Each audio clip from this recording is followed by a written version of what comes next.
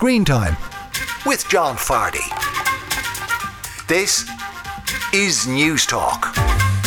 Hello and welcome to Screentime. I'm John Fardy and this is News Talk's TV and movie show. This week on the show I talk to acclaimed filmmaker Alan Gilsenan about his new film The Days of Trees, where he documents the troubled life of one of his closest friends. How to Have Sex is the impressive first feature of Molly Manning Walker, and she talks to me about post-GCSE holidays and consent. Plus, Esther McCarthy reviews new movies The Royal Hotel and Jessie Buckley's latest Fingernails. I'm open on Twitter, John_Fardy, or you can email me screentime@newstalk.com. The show is available as a podcast every Friday at 5 p.m. on newstalk.com or the Newstalk app powered by Go Loud, and it's on the radio every Saturday at 6 p.m. here on News Talk. Good weekend to you all. I hope you're doing well and you had a pleasant Halloween. Can you wish people a happy Halloween if it's a pagan festival? Or anyway, I mentioned to you last week I was going to be dressing up as Hey Dougie, a dog from a cartoon, a children's cartoon character. And by golly, I did. And me and my 3 children and some neighbours' children and some neighbours' parents went around where we live. So there was about 12 of us knocking on doors. And even within the confines of Halloween, I think it made for a kind of scary sight. Me dressed as a giant dog with 11 other people. I'm not sure I would have opened the door to us, but we did have a lot of fun. And well done to everyone who took part in the Dublin Marathon. A couple of people were in touch with me via email, screentime@newstalk.com, and telling me about how their race went. So fair play to you if you ran it. And fair play to Kieran Cudahy, my colleague here in the station, who forgot his runners, but through various means did run it with other runners, and then his pair arrived. So hats off to you all. And of course, I've told you many times I'm a massive Bruce Springsteen fan, and hallelujah, he's coming back for 4 dates. Kilkenny, Cork, Belfast and Dublin, all over the place. He loves Ireland. And we love him. At least I do. Anyway, now to movies and TV. And this week in TV, I was watching this. Do I have regrets? Hell yeah, I have regrets. But that also is what motivates me to overcome the regrets, to like fix it. And I do that through painting, or I do that through writing. Because I can't fix it physically. It's gone. You know, that fucking thing called time just gone. You know, I look at, like, if you're ever on a train and every window, scenery is going by, it's like a photo. Wham, wham, wham. And you're never coming that way again. And that's what your life is. Snapping images, thing, whipping by, and you can't, it's gone. The unmistakable sound of Sylvester Stallone. And that is a clip from Sly, the new Netflix documentary, which is only a one-off kind of movie. It's only an hour and a half long. And this just dropped on Friday, the 3rd of November. So I had a screener of it. So it's unlikely you've watched it all yet, but maybe you have if you've listened on the radio. And it's Sly Stallone giving a potted history of his life. Now, I'm not going to lie to you folks, it's slightly disappointing because there is a lot left out. We have him going through his life, but he really focuses on the bits he wants to focus on. And I guess that's his prerogative, but there's a lot that's left unsaid, particularly in his own life. He talks a lot about regret, and you can even get a sense of it from the clip there, but he doesn't quite spell out what those regrets are. Part of it is clearly that maybe he wasn't taken as seriously as an actor as he felt he should have been at times. He definitely regrets some of the choices he made, chief among them, Stop or My Mom Will Shoot. He does talk about that. But, you know, he was married to Bridget Nielsen. He's had some tragedy in his life. His son died. Sage. His mother, Jackie Stallone, was a fascinating woman who was an astrologer, a wrestling promoter. She's barely mentioned at all. So, you know, it's his life. He can talk about whatever he wants. But I think for a viewer and a casual viewer, he leaves a lot out. Now, when it comes to the movies, there's some very interesting things. You know, his love of the Rocky character, which I fully subscribe to. And I've told you before in this show, Rocky got lost in kind of franchise hell. But the original idea, particularly the first movie and the last one, Rocky Balboa, are fantastic films. They really are. And he talks a lot about, as I mentioned, his choices and when he did Copland, what an important role that was for him. If you haven't seen that movie, you should watch his performance in it. So there are some fascinating things in this. I just think you'll be left wanting a lot more because he's a fascinating guy, and there's a lot of blank spaces. And that is called Sly, and it is on Netflix from this Friday, the 3rd of November. Now you're listening to Screentime News Talks TV and movie show, and we turn to the week's new movie releases, and we are going to look at an intriguing movie. Well, they're both intriguing movies.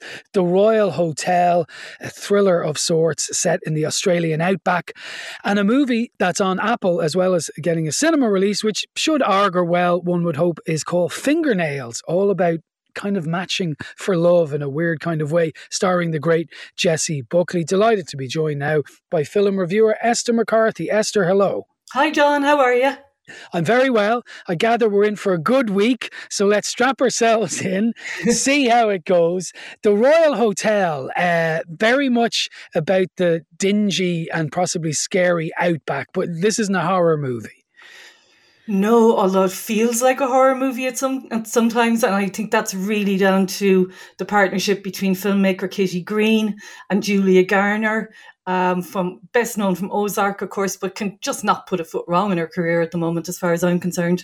They collaborated previously on a film a few years ago called, it was a tiny little indie, John, but it kind of made a bit of noise. It was called The Assistant, and it was kind of the first proper post-Me Too drama, and that I think played out like a horror film as well. It starred Garner as this young woman who went to take a work placement with a group of Hollywood studio executives, and kind of the carry on and nonsense and menacing sexualization of women, and the manipulation of women that went on in that workplace, to quite horrific levels. So I think this filmmaker, Kitty Green, is really good at taking the kind of toxic masculinity thing and turning it into a thriller, making it a genre film in a way. Mm-hmm. And I think that's really clever. She's working here again with Julia Garner. And this one is set in the Australian outback. Garner and her co-star Jessica Henwick, who's really good here as well, play Hannah and Liv. There are these two Canadian friends who are backpacking across Australia but run out of cash. So they're really keen to extend their holiday. So they decide to take a job doing some bar work for a while. They go to the local Dole office and are warned, I suppose the first little warning is that they're going to a place where they might need to expect a little bit more male attention than normal.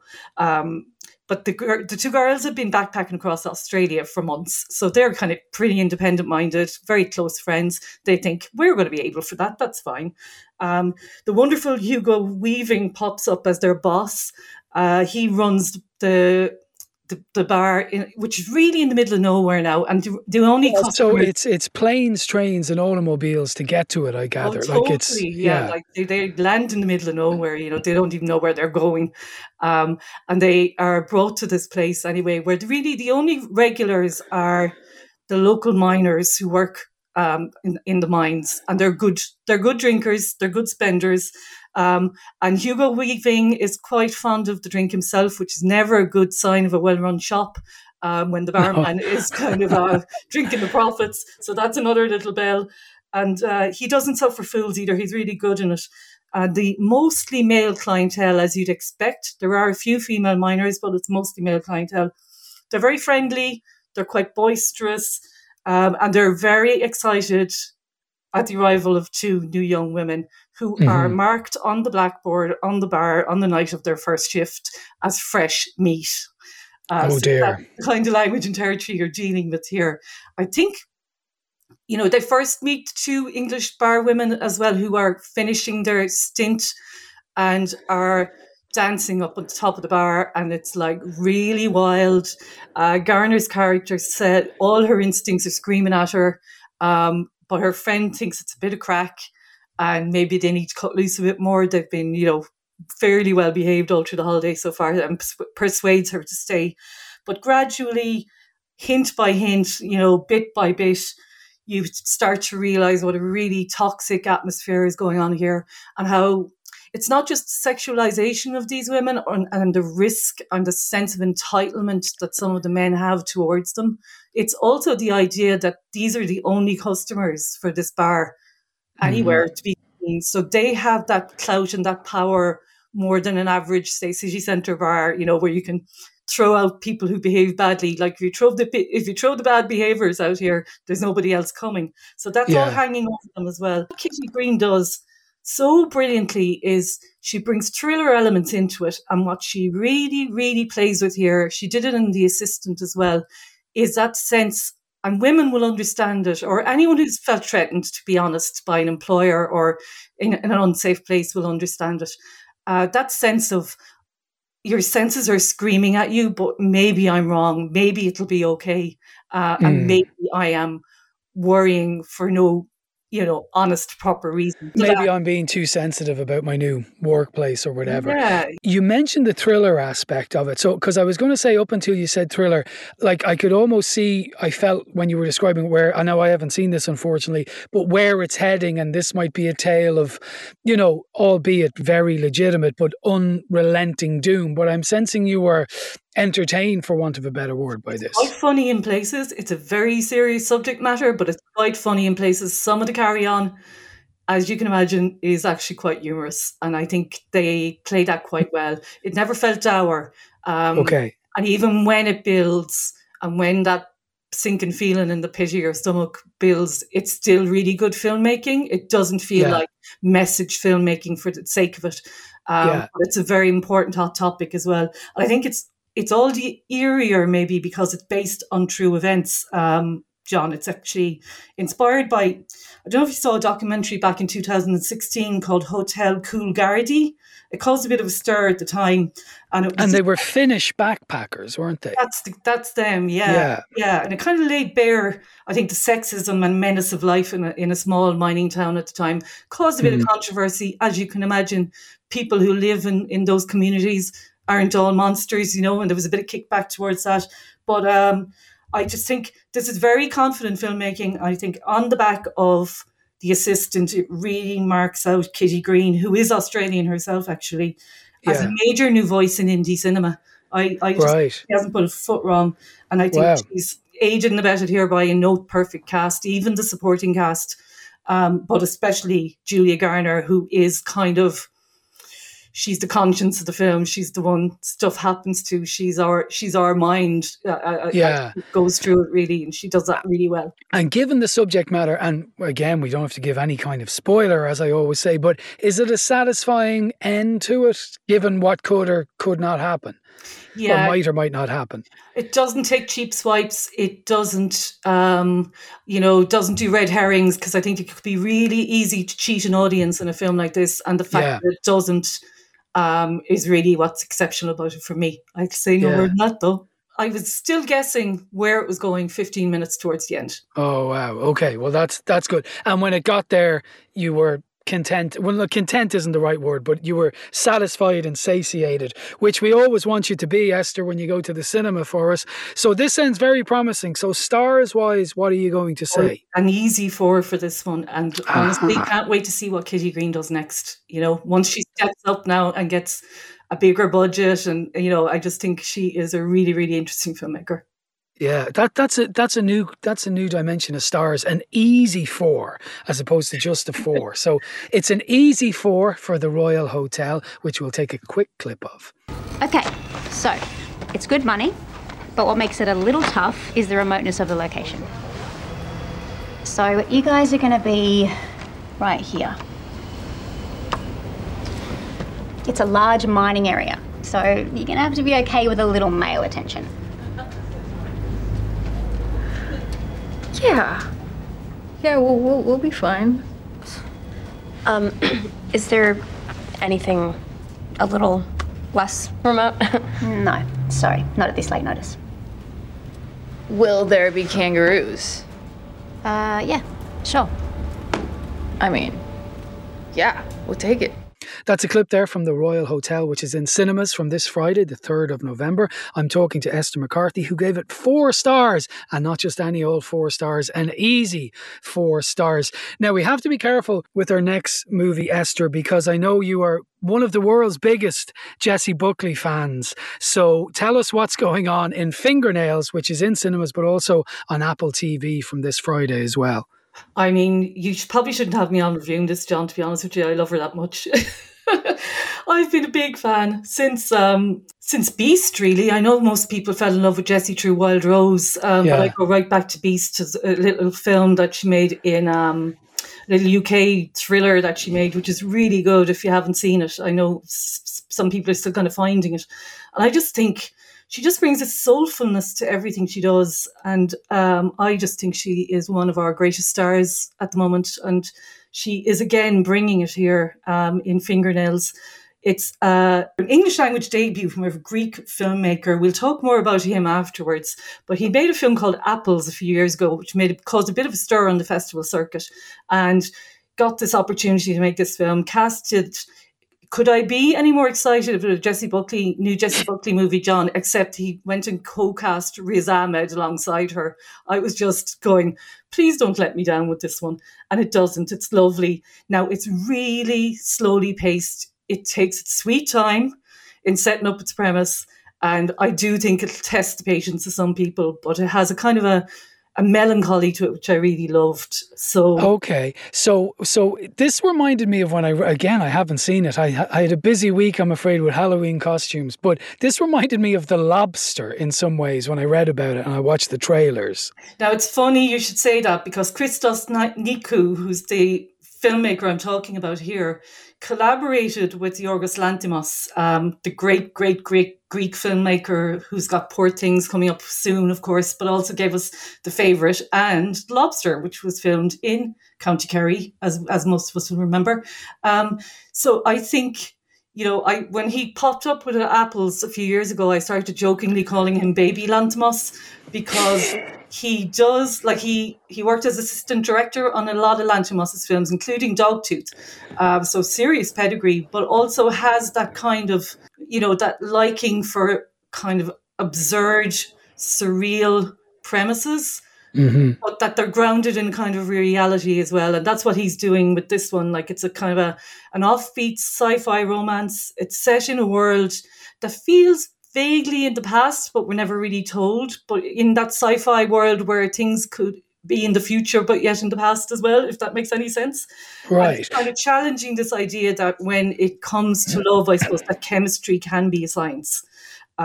We find out that, the dating apps no longer work. People don't, slide left or right anymore. And people have stopped falling in love. So this is kind of alarming the authorities. And they set up this place called the Love Institute, where they try and persuade people to fall in love. There's many subtleties at play. The public offices in this world stream the sound of rainfall because it sounds romantic, even though we hear one worker complaining that it makes her continuously want to pee. There's the local cinema is running a Hugh Grant retrospective on the grounds that nobody understands love more than Hugh. And restaurants even run kind of these special deals for perfectly matched lovers. What are you talking about, perfectly matched, says Hugh? Well, there is a system in this Love Institute. There's a compatibility testing centre where couples can attend, have the fingernail pulled. See, very Lanthimos. Have a fingernail pulled and have that fingernail then tested to see if they work as a 100% match. This is controversial. Some couples find it absurd. Others find it reassuring, I suppose, that they are with the right person, or they can have a certificate to say it. Not too unlike a marriage certificate, you could argue here. But and where does Jessie Buckley come in? Yeah, she's a school teacher named Anna, and she has been tested and designated a love match with her long-term boyfriend, Ryan, who's played really well by Jeremy Allen White here. They ring up 100%, but there's just something, and this is where the casting of Jessie is perfect, I think.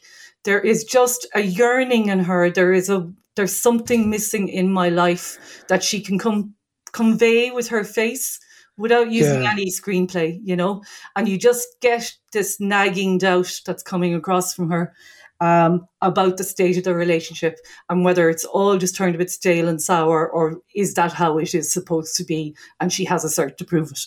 Okay. And so you said this wasn't for everyone, but it is for you. So why is it for you? I kind of love a bit of melancholy in my movies, and I think it's something that's not explored enough. There's a kind of, I don't mean a sadness, I mean really melancholy. There is a soul-searching element to this character, I suppose, that I really fell in with and I really got on board with. And she, you know, she takes this job at the Love Institute without telling her partner. He thinks she's taking a standard teaching job, so that's telling in itself. And she starts doing these quite ludicrous training exercises, in the hope of spicing up her love life. These exercises include listening to love songs in French, and shock therapy is one that made me laugh out loud, where you carry this device with you, and every time the person you're in love with leaves the house, you give yourself an electric shock with it. So it's a form of shock therapy. So for all the melancholy, there's some really silly madcap humor in here as well. Yeah, and Riz Ahmed, is the new love interest? Because I don't think that's a spoiler. She kind of starts to fall for him. Yeah, I don't think it is, but we won't maybe reveal too much about that. But no. He's a tutor in this Love Institute, and he's, you know, in a happy relationship, and she starts working under him. They don't get on initially, so it's kind of like a rom-com playing out in a very weird world. But gradually, things start happening. And again, it's really subtle and it's really slow. I know people, if you like, you know, if Fast and Furious was your favorite movie this year, then maybe don't go here. And I'm not being snobby when I mean that. Like, if you do like action and a lot of pace in your films, this is very languid. But I kind of really liked it for that. And I think the performances, the three leads are excellent, as you'd expect. But I think especially Buckley, I just, again, just taking on a role where I couldn't see anyone else playing it. Yeah. And you know what? Like, I've said this before on the show, and like you, I've interviewed her once and just found her such a professional, so warm, so aware of how kind of lucky she feels to have this career. But she doesn't seem to make bad choices as an actress or an actor. Like, she just, everything you see her in is, now I know there's probably one or two exceptions, but when I think back over the last few years, I just think she always shows up in everything she does, and it tends to be pretty good what she's in. I think she reminds me, in a way, she's our female Paul Mescal, isn't she? Like, she could own the world right now. She could be making 10 million a movie. And instead, off she is making little offbeat choices, mixing it up, never really doing the same thing twice, which I think Mescal's done a really good job with as well. I just think these people are, you know, they're curious actors, aren't they? And they're interested in telling human stories, I think. And it really I'm not entirely sure I go along with you that Mescal hasn't repeated himself ever, but we don't really have time to get into that now. I certainly don't think Jessie Buckley has, and that's just my humble opinion, of course. Absolutely. So this sounds languid but lovely, to use some alliteration there. So what would you say stars-wise for Fingernails? I'm giving this 4 as well. I'm giving them away like sweets this week, John. You really are. Well, that sounds good. That sounds like the people who listen to this show, I think, would like the sound of that from the correspondence I get. Fingernails, starring the great Jessie Buckley and Riz Ahmed, is in cinemas and also on Apple TV from the 3rd of November. And just really quick, I didn't actually ask you, is Riz Ahmed very good in it as well? Because I know you were hoping it would be. Yeah, he's great in it. I'm a big fan there as well. I thought Sound of Metal was one of my favourite movies of the last 5 years. I thought it was extraordinary. And again, he's just choosing really well at the moment, isn't he? Just doing really interesting stuff. Well, that's another 4. It wasn't an easy 4 this time, which is an important difference, but a 4 nonetheless. Esther McCarthy, thank you very much. Up next, Alan Gilsenan on his new movie, The Days of Trees. Now you're welcome back to Screentime, News Talks TV and movie show. Now in a certain sense, I can't believe I've never interviewed my next guest. Alan Gilsenan has made over 30 films and documentaries for cinema and TV that have been seen all over the world. Too many to name, but his credits go all the way back to The Road to God Knows Where in the late 80s. And later on we'll go on to include things like Yellow Bittern, The Life and Times of Liam Clancy, the feature film Unless, The Ghost of Roger Casement, and of course The Meeting in 2018, which dramatised a restorative justice meeting between a female victim and her attacker. Only this year we saw a fantastic feature documentary all about Noel Brown called The 7 Ages of Noel Brown, which was screened on RT, as well as The Ghost of Bagatonia, a kind of film poem about, well, Bohemian Dublin. He is premiering 2 films at this year's Cork International Film Festival. One is called The United Irishman, a documentary about the radical group, and the other, which I've seen, is called The Days of Trees, which sees him have a subject matter, Tomás Hardiman, and Tomás tells us the life story he's had, which has trauma and hope and all sorts of things. And through very skillful storytelling and elegant camera work, it's a fascinating movie. And I'm delighted to say Alan is in studio with me now. Alan, hello, sir. How are you? Great to be with you, John. It's a long introduction, but you've done a lot of things. Can we go now? I was saying to you beforehand, and take this as a compliment, but when I heard about this film and I watched the trailer, I thought, this is going to be grim. Because you have a man who I believe you know quite well, recounting his life story, and something pretty tragic in it happens, and he's living out of that for a lot of his life. But yet I was beguiled, if that's not the wrong word, because I felt like Tomás was sitting, talking to me about this, and it was riveting to see where his life would go. So I guess that's a very long way of saying, did you sense that you could make something very watchable out of Tomás's life, if that's not a cruel way to put it? Yeah, I mean, I was, this is the first time I've talked about the film, actually. It's been finished a while, but it's premiering in Cork. And one of the things that I'm aware, I mean, it is about a man's life, very openly and honestly told by Tomás, but it's also, I suppose, about childhood sex abuse. Mm-hmm. And it's almost the epidemic of abuse that's happened in Ireland in recent years almost makes that phrase a bit redundant, little... Yeah, almost like too objective. Whereas this film is really very personal, very intimate. As you say, I know and have worked with Tomás for many years, going back to his days in the Abbey Theatre. So it's a very kind of intimate account of his life, where he explores as if you were in the kitchen with him. Everything about his life in an incredibly honest and also nuanced way. Yeah, I was talking to the filmmaker Pat Collins recently, and he said it's almost not like a film. Yeah, and I think there's some truth in that. And not that you're some tabloid journalist trying to talk someone into something, but did it? Was he up for it from the get go when you suggested it, or did he suggest it, or? The film kind of emerged organically. As I say, I knew Tomás first directing theatre in the Abbey, where he was the press officer, and then after that, we made a couple of documentaries together, including one on Ivor Brown. Yeah. And out of that, I mean, Ivor's a very close friend of Tomás's, but out of that, through various, psychoanalytic sessions he did with Ivor, this story starts to emerge. And out of that seed, the idea of making a film, the idea of telling a story, I think it came from Tomás, and maybe with encouragement from Ivor, emerged, but we didn't know how to do it. Yeah. It's very complex ethically, it's very complex legally, very complex emotionally. And, we kicked around all manner of doing it. It might have been a drama, it might have been animation.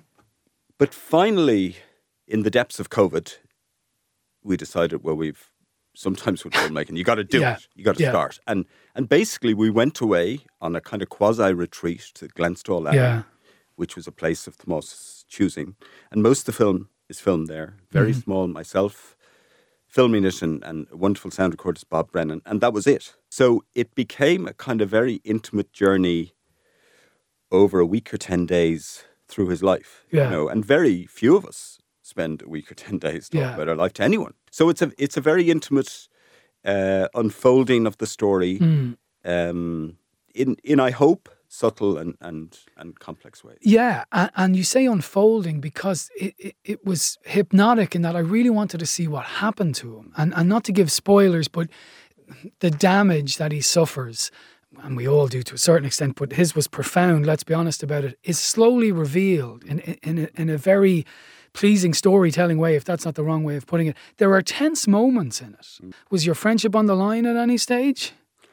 I don't think so. I mean, I quite like that because, Tomás is a remarkably open and courageous person, and I've huge fondness for him.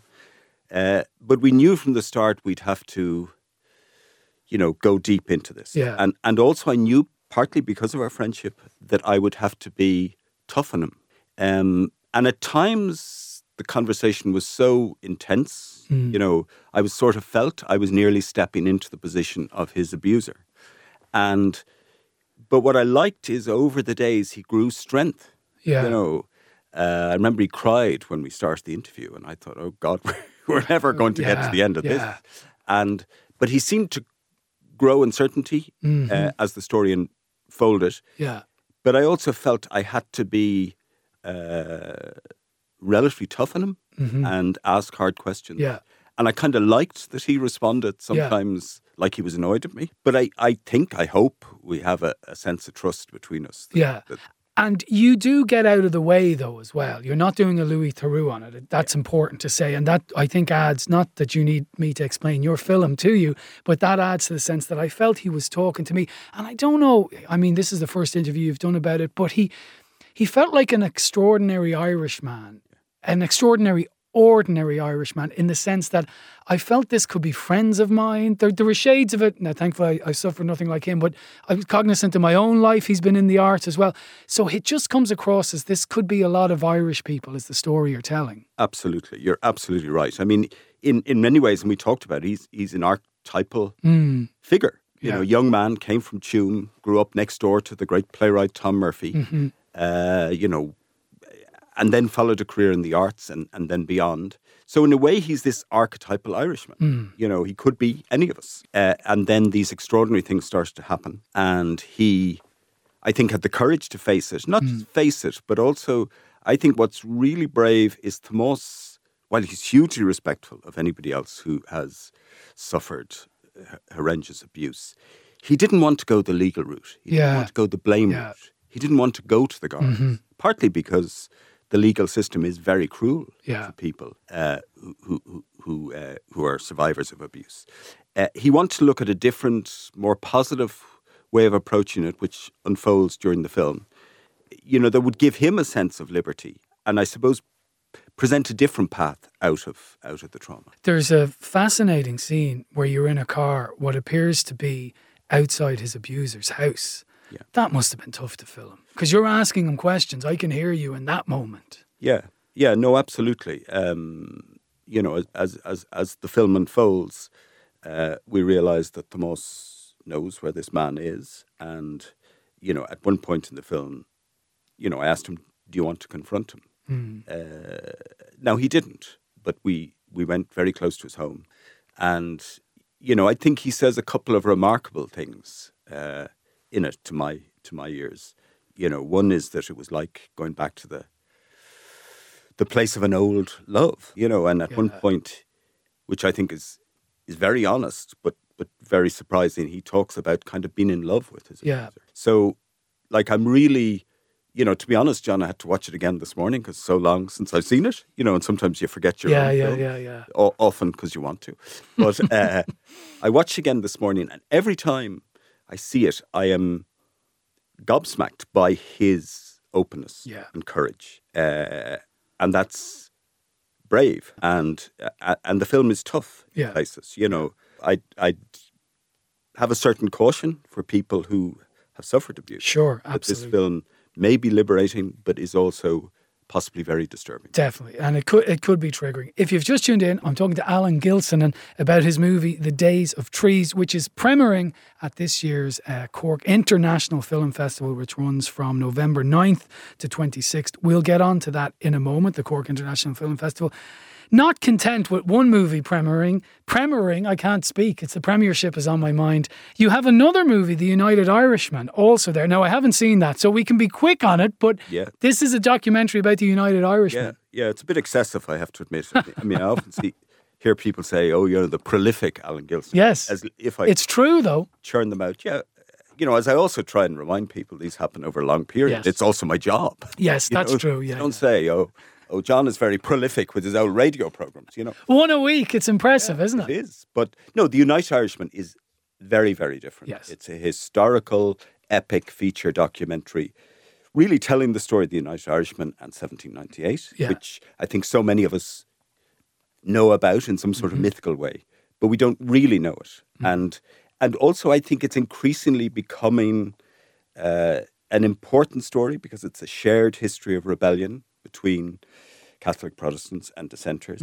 And I think it's a subject matter that's increasingly going to be on our minds as perhaps things change in the north. Perhaps we talk about border polls. So it's a kind of very, very different, you know, in lots of ways, a classic epic history documentary. Well, listen, I want to ask you about the International Film Festival in Cork, which is taking place shortly. But just en route to that, there are so many movies and documentaries you've made. We could be here all day.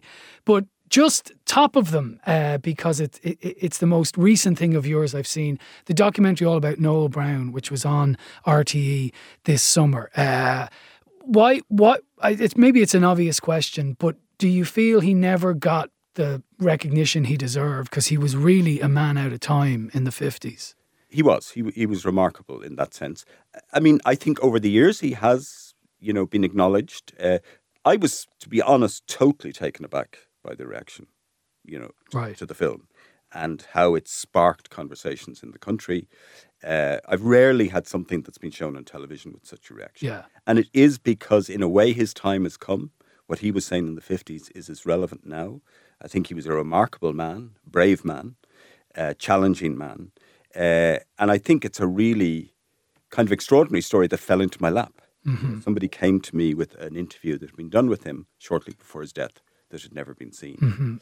But he's somebody, it's interesting, when I made my first ever film, when I was a kind of child, you mentioned it, The Road to God Knows Where, I actually got a letter from him. Wow. A lovely letter saying, you know, how important it was. And so in a way, this felt like returning the favour to him. And it was a real pleasure. I think he's a remarkable man. I think there was various discussions on the radio about, you know, naming the new children's hospital or a new maternity hospital after him. And I think that would be absolutely right. Yeah.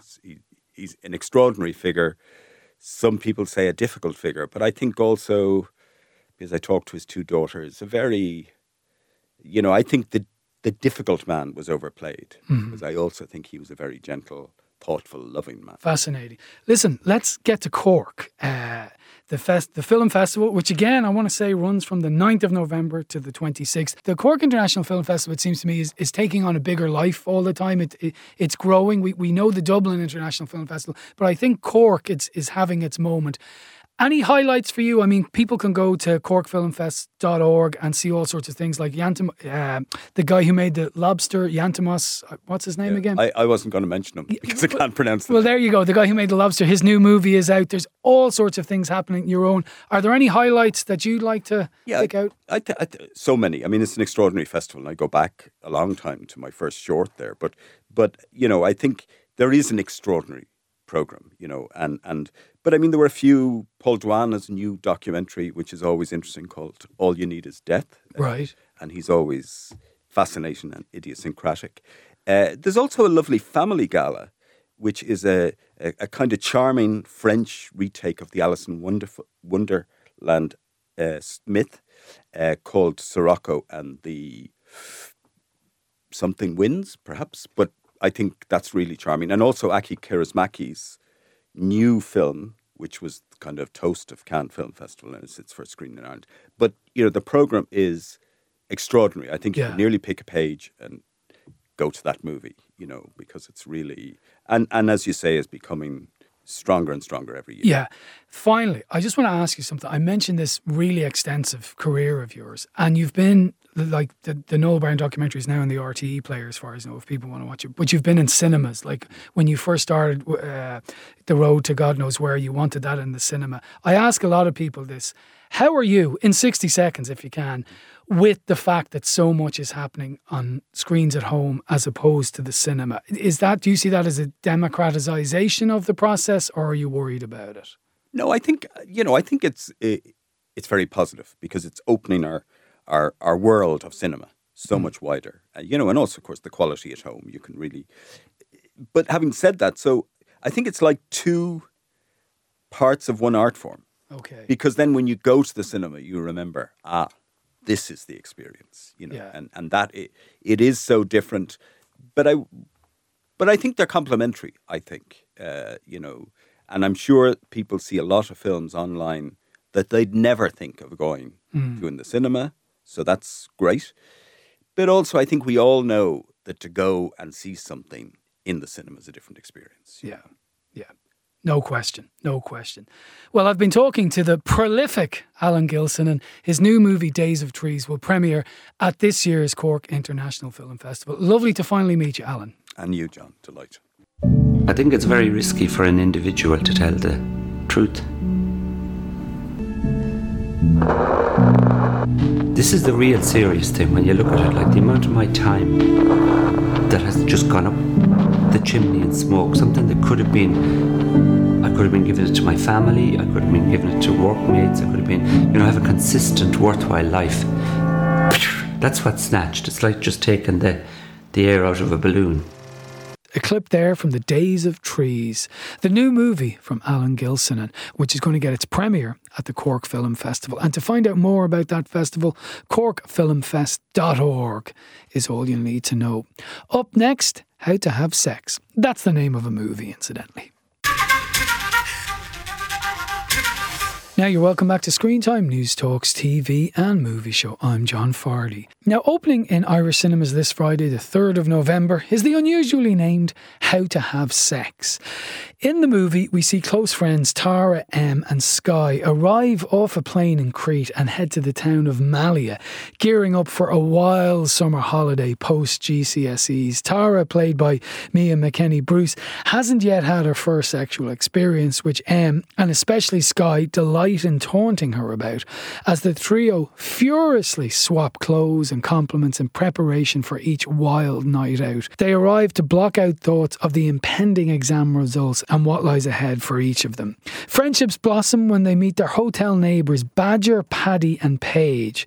But as the group pair off, the best holiday ever plays out very differently for Tara. This is a gripping first feature, a debut from the writer-director Molly Manning Walker, that kind of explores subjects of consent and earned, and I would say rightly, an award at Cannes, the Uncertain. I'm not going to bother with the French pronunciation because I'll only wreck it. It's called Uncertain Regard is the award. Uncertain Regard? Close enough, I'm sorry. But it won that award at Cannes, and rightly so, I would suggest, because this is an unusual movie, and you can feel the wild sense of a summer nightclub off it, and then it gets into issues of consent and I would suggest very real ways. So it was directed, as I say, by Molly Manning Walker, and I spoke to her earlier in the week. So Molly, I assume in your life you have been to some of these far-flung Greek islands or Spanish islands for these post-GCSE summer holidays where things get wild, and Irish kids have done those as well and followed British people in their droves. Was that the starting point for you, looking back and going, wow, that was a strange time and a strange thing to be doing at 16? Yeah, definitely. I mean, I guess to caveat with it was also some of the best memories of my life, but equally, I think there was a lot of pretense in it, and we were pretending to be like different people at that time to impress each other. So it was kind of looking at how we presented how much we were having a good time and how we were feeling inside. You mentioned some of the best time of your life, and it was a wonderful time for a lot of people because you're going off. And yet we have this narrative creeping in about consent and just how we don't know ourselves at that age, and anything could happen. So I guess there's a fine line when you're making a movie like this, because you want to celebrate youth and freedom, but you're also making a very serious point about consent. Yeah, for sure. I mean, that was like something that we had to balance the whole way through the process, was like, how much fun can you have? And I guess now the film is designed in kind of two halves. Like there's the first half that is like best holiday ever, and it feels like a Disneyland, and you're kind of like in this magical experience of running away from home almost. And then the second half where it sort of delves into the like darker and deeper topics. Yeah. And the issue of consent and what happens around that, it's very realistic in that when issues of consent tend to happen, especially now, because there's a lot of things, rightly so, being made about that, there can often be a violent act. Whereas what happens in this movie is a lot more, the idea of consent is quite grey in it, in that, at 4 a.m, when people have been drinking for hours, people can wake up the next day and go, well, I actually didn't do anything wrong. Was that the kind of mine you were trying to look at? Yeah, I guess I was trying to look at it. I think consent's become very binary. It's become yes or no, and actually, she's very uncomfortable in the moment, and he should recognize that, and they should be recognizing those experiences together. And it shouldn't just be about yes or no. It should be about how someone's feeling. Is it true that you kind of hung out in a Greek island in pre-production and soaked up this wildness again to remind yourself of it all for like a week or two? Yeah, I lived in Crete for 2 weeks in prep, Right. and then we prepped the entire film there as well. So we did a director's scout quite early, which was in the height of the season, and then moved there for 3 months. And what was it like revisiting all that stuff again? Yeah, it's really strange. I mean, it's like almost having like an out of body experience, like looking down on how I was as a teenager.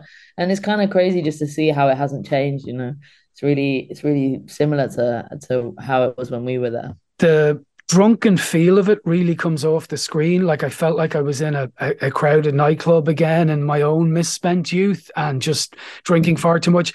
It looked like you went into active clubs, but this was all extras. Like you got all that together yourselves. That must have been a headache. Yeah, it was a headache. They're all a loud headache. Yeah. Well, we couldn't, you can't, we couldn't put music on. So we would have to put music on, dancing, and then kill the music in order to get the performance and record sound. So yeah, it was a bit of a nightmare. But yeah, well worth it. And I think going into live clubs would have been even more of a nightmare. Yeah, well, that's true. That's true. And like, I just have to ask, there's a penis-shaped pool in it. How on earth did you find that? Does that really exist? I presume you didn't build a swimming pool. 2 of them exist in Malia, firstly. Wow. We picked the hotel. That is the hotel that we shot in.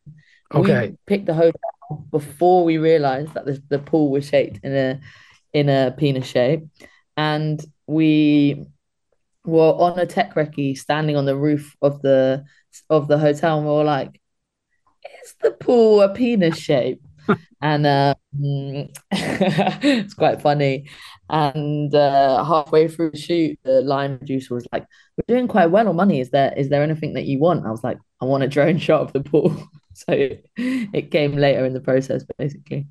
Wow, and it's unusual that someone comes to you and says we're ahead financially while we're still in production. That's a rarity, I imagine. I mentioned some other movies. I seem, particularly this year, to be interviewing lots of people about movies that have consent at their heart. Only a couple of weeks ago, there's a new movie on Netflix called Fair Play. I interviewed the director, Chloe Dumont. Last week, a movie called Cat Person. Are we just finally catching up to this kind of stuff that we need to talk about consent? Because it just seems movies are not flooded, but there are a lot of them at the moment, and rightly so, I guess. But I'm wondering, why do you think that might be? I guess it's like a post-Me Too movement of like, okay, so we've all talked about how many people have been affected by this topic, but how are we changing things, and how does that look? How do those experiences look on screen? And I think with the huge push of female filmmakers coming through and a push to diversify the film industry, this is a key experience that women experience, and so maybe it's becoming very present on screen.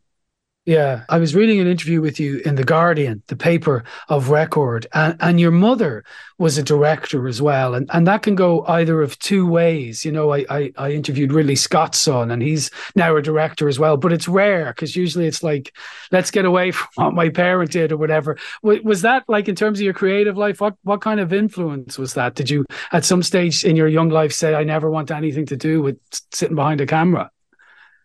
No, I think it was never. It was a very organic way that it happened for me. I started running quite early on in my life, and then decided I thought I wanted to make documentaries, and so I guess it's always been around me. And my parents both have this sort of like DIY energy where they like get up and make stuff themselves on 5Ds and stuff still. So I think that was kind of like embedded in how I looked at the film world. Yeah. And then finally, this one, and forgive my French, Uncertain Regard, is the award at the Cannes Film Festival. And in the same Guardian article, like, this can't be made up, but it sounds wonderful. John C. Reilly, because you were running late, in order to kill time for you to accept the award, started singing on your behalf. Is that right? Yeah, that's right. Yeah. I was in Rome, and they called to say we'd won the award. We didn't know what we'd won, just something, and I had like 4 hours to get back to Cannes. So yeah, it was a bit of a chase. And so, what song did he sing? He sang. I can't remember the name of it. I wasn't there. No, I guess. Tell me this finally. I said finally, but I really mean finally now.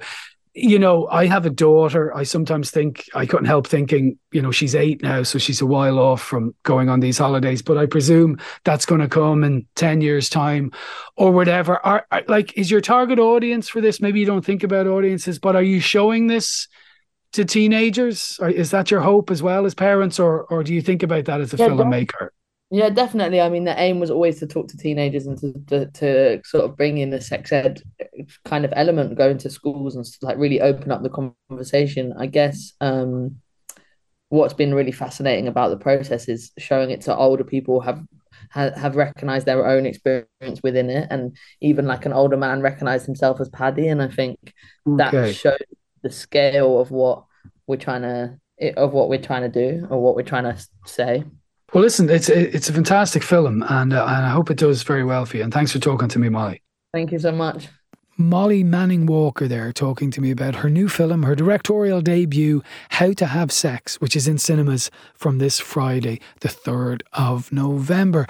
That is it for this week. Thanks to Anne-Marie Kane, who helped out on the show. If you want to get in touch with me at any stage, John_Fardy is my Twitter handle, or you can email me screentime@newstalk.com. Thank you for listening, and enjoy the remainder of your weekend, and have a safe week ahead.